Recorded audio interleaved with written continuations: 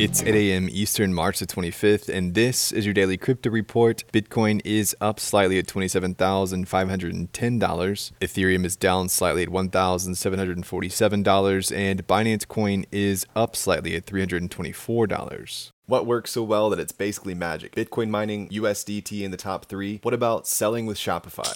Shopify is the global commerce platform that helps you sell at every stage of your business. From launching your online shop to, did we just hit 1 million orders? Shopify is there to help you grow. From their all-in-one e-commerce platform to their in-person point-of-sale system. Wherever and whatever you're selling, turn browsers into buyers with the internet's best converting checkout, up to 36% better compared to other leading commerce platforms. Sell more with less effort thanks to their new AI solution, Shopify Magic. My favorite thing about Shopify is no matter how much you want to grow, they have the solutions you need to take control and level up your business. Shopify powers 10% of all e-commerce in the US and millions of other entrepreneurs across 175 countries. Plus, Shopify's award-winning help is there to support you every step of the way. Businesses that grow with Shopify. Sign up for a $1 per month trial period at shopify.com/DCR, all lowercase. Go to shopify.com/DCR to grow your business, no matter what stage you're at. Shopify.com/DCR.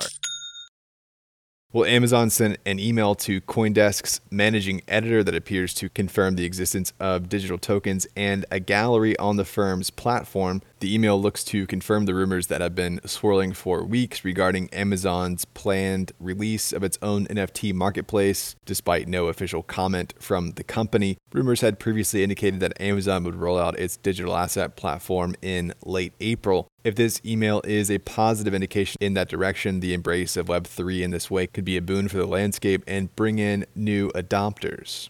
Well, global law firm Eversheds Sutherland has filed for an early-stage summary judgment to secure assets frozen in the accounts of non-U.S. FTX customers that would demarcate those funds from being claimed by debtors of the bankruptcy estate. There's a growing concern that the close to $2 billion of non-U.S. customer funds is being worn away by the operating costs of the bankruptcy. Well, an NFT auction by Sotheby's has disappointed some with its outcome, as more than 60% of the collection sold below estimates. The top-selling piece, Eternity by the artist Anima, pulled in $45K, but was estimated to go for between $70 and $100K. Despite the auction mentioning a piece from Beeple in the press run-up, the South Carolina-based artist was absent from the auction. Well, bankrupt crypto lender BlockFi has received approval from a bankruptcy judge to sell just under $5 million of mining rigs.